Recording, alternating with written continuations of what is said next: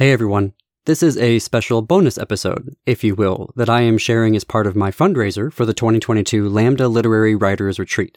I'm going to read to you an essay that I plan to workshop at that retreat this year. For the past couple of years, I've been writing an essay collection that I am tentatively calling A Home at the Beginning of the World. If published, it would be a first of its kind from a queer Armenian-American writer. If you would like to make a tax-deductible donation of any size to Lambda Literary, even $5, that would be on my behalf. The link is in the episode description as well as on our social media. We're at This Queer Book on Twitter and Instagram, and you can find us on Facebook too.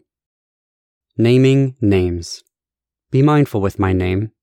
Speaking it is an intimate moment between us. Your breath creates the form and weight of it. That breath comes from deep inside you. It caressed your bronchi. It kissed your alveoli. The moisture of your throat warmed it. The wetness of your tongue shaped it. That breath pulses just outside your lips, vibrating across the room, penetrating my ear, massaging the folds of my muscle tissues and my skull. Be mindful with my name. Speaking it is an intimate truth between us, and you should know the history of it. My parents named me John. It wasn't my mother's first choice. She preferred Peter, but her mother-in-law intervened and declared my name must be John. She explained that there had always been a John in every generation of my father's family, but she hadn't named any of her children John, so she insisted that I, as the first grandchild who could rectify that omission, must be a John. My father obliged, then my mother. I was happy I wasn't a Peter. I had a second cousin named Peter. I had mixed feelings about him. We should have gotten along, but we never seemed to. I wondered if Peter was the English version of Pierre, which was my mother's uncle's name. She never elaborated. I knew she didn't like her Armenian middle name, Manushag, so it didn't surprise me that she didn't want to name me Tigran, Kevork, or Azad. Her Armenian parents gave her a French name because she was born in France. Folks wonder why Armenians always talk about the genocide, how we can insert it into any conversation, even ones as trivial as the weather or traffic.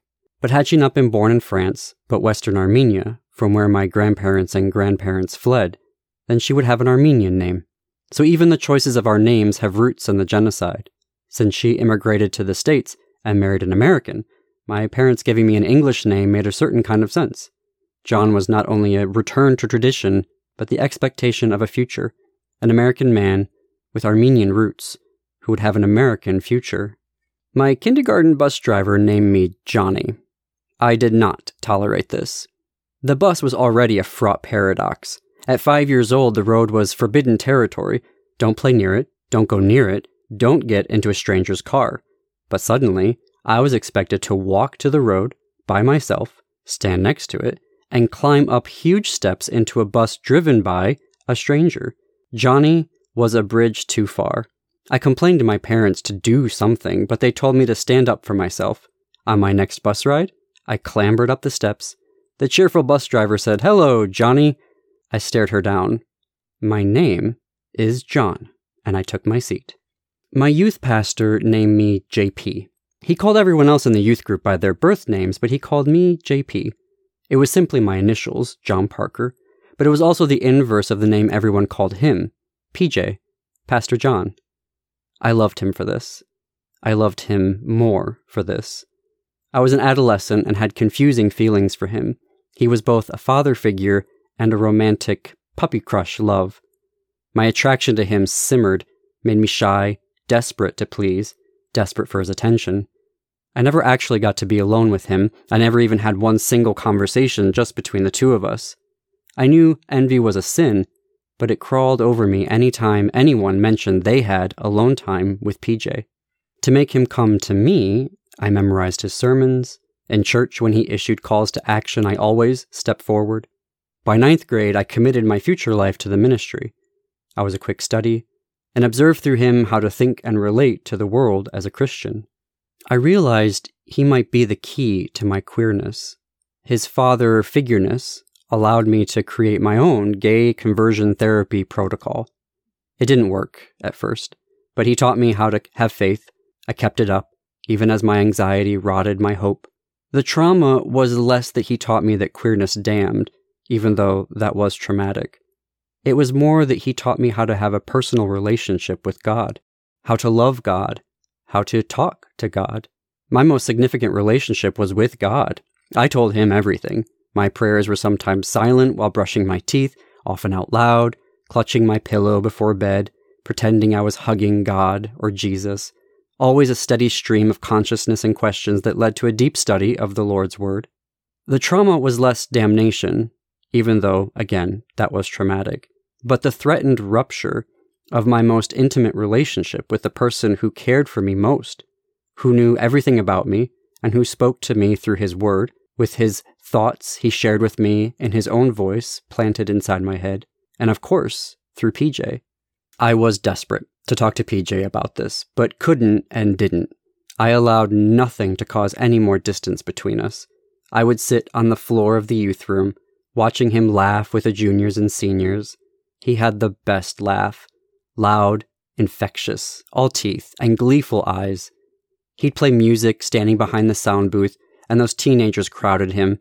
He'd put one in a headlock or pat their shoulder or jokingly push them away. I watched, waited. I had the long game. They would graduate, and my time would come. I would move from the floor on the other side of the room to the sound booth. But internal church politics destroyed everything. The machinations and pride of long-standing church members led to the senior pastor's ouster. My father was board president but couldn't prevent it. The entire pastoral staff resigned from the church. I cried for months. I anguished. Why wasn't I good enough for PJ to fight to stay? All I had left were the intimate moments he called me JP, the moments he created just for the two of us. My friends called me John Parker. Not John, but my full name, John Parker. At parties, they'd joke about why it started. I'd stand on the balcony of some friend's apartment, smoking Camel-wide unfiltered cigarettes, drinking Guinness, and they would justify John Parker in fits of laughter. It couldn't be helped. It was a superhero's name. Peter Parker, John Parker. It was a subconscious trend. It happened in Los Angeles, in Oxford, in Traverse City, in Grand Rapids. The same parties, the same cigarettes, the same Guinness, different friends, same name. It happened spontaneously without my prompting, even with college instructors. My first year at the American Academy of Dramatic Arts, I'm in a dialects class. My instructor ran roll call on the first day. We sat in a row of chairs against the wall, the main space open for acting and scenes and getting up to work on being British or Irish or a New Yorker. Anna, he called, Tamika, John Parker, Michael. He stopped and asked aloud, "Why did I say your name like that?" I shrugged. Everyone does. Classmates giggled, the ongoing inside joke. He asked me what my real name was. I didn't understand. The room quieted. This was new. He said he knew immigrants would choose fake names when they moved to the States so as to fit in. He said John Parker was a fake name. He said he wanted to be inclusive and know my real name. I wondered why he thought I was an immigrant with a fake name. I didn't have an accent. Did I say something wrong? Was it my posture? Was it my nose? I replied, "That's the name on my birth certificate." I didn't mention the genocide and refugees. I didn't explain that my father's family is American and that my inheritance was just as much John Parker as it was my Armenian surnames of Der Bogosian and Taboyan. But I wanted to appease the person who would ultimately be in charge of my grade. I conceded. Well, yes, I technically am a dual citizen of France and the US. He nodded, triumphant. My life partners named me John John. We're in a queer, polyamorous relationship, and my partners had been together for decades prior to meeting me. They had nicknames for one another. John John grew organically out of the age differences between us. JJ shows up on presents and on the score sheets for the board games we play. I renamed my surname Parker-Der Bogosian. I stood before a judge in St. Paul, Minnesota, and explained that it was the 100-year anniversary of the Armenian genocide. I explained that my mother's maiden name, Der Bogosian, was going to disappear. The men in the family had borne daughters. I felt it was important to claim my heritage. As the grandchild and great-grandchild of genocide survivors, I needed to preserve it. I did not explain that as a queer I had no intention of having children, and that I was only buying the name an extra 40 years or so. I didn't bring out the moral and historical frustration that A, Armenians need to rely too often on foreign governments to champion Armenian genocide recognition, and that B, I stood before an American judge in a North American city to legally approve my Armenian identity. The judge nodded, banged his gavel once, called it a worthy endeavor. I decided to call it a victory for the community. A legal representative of the United States recognized the impacts of the Armenian genocide at a time when the official stance of the Obama administration, like all presidential administrations who came before, denied the genocide. I renamed myself JP. Some suspect I chose it as a writerly name, J.R.R. Tolkien, E.E. Cummings, J.P. Boghossian. That is incorrect. At an office Christmas party, at a restaurant I can't remember the name of, dressed in a red Christmas suit with big fat snowflakes plastered all over it, my phone vibrated and I sent it to voicemail. I'd call whomever it was on the drive home. On the way to the parking garage, I listened to my friend's message. I don't know if you heard about Pastor John, and I wanted to make sure you knew. I didn't wait to get into the car to call him back. What happened? I asked, jogging through the cold in my paper-thin Christmas suit. He told me that PJ died of suicide. Inside my car, I cranked the heat, put my friend on speaker, and Googled Pastor John, trying to understand how he had been accused of embezzling hundreds of thousands of dollars from the church he founded, and how he had been asked to resign while the county sheriff's office investigated. Long after I let my friend go, I sat in the emptying parking garage. All those feelings of shock and abandonment I felt when he left me resurfaced, prickling. There was something else. I never explained to PJ my queerness, my unforgivable sin, which did go on to alienate me from God, ripping away our relationship a mere 2 years after PJ deserted me. Yet now, he too had committed an unforgivable sin. No chance for redemption. I knew the shame and grief of God's choice to cut me off. I knew how to talk about Christian exile when I needed Christianity the most. I knew how to talk about the logic of taking my life, the welcomed clarity of it, the relieving sense of agency, the control it brought. I also knew, sitting alone in that parking garage, that the time could come when both our names would not be read in the book of life. I knew that heaven could cast us both to the lake of fire. I knew that heaven could make us walk to that lake, and in that walk, I knew I could listen to PJ in a way that no one else could, with the compassion I had to find and name for myself.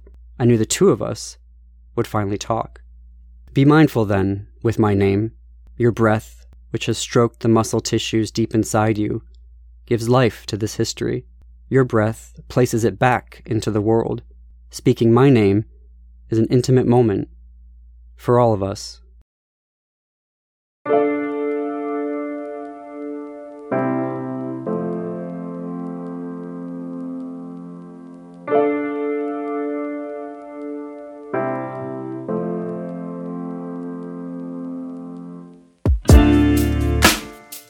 Thank you for taking the time to listen to my essay.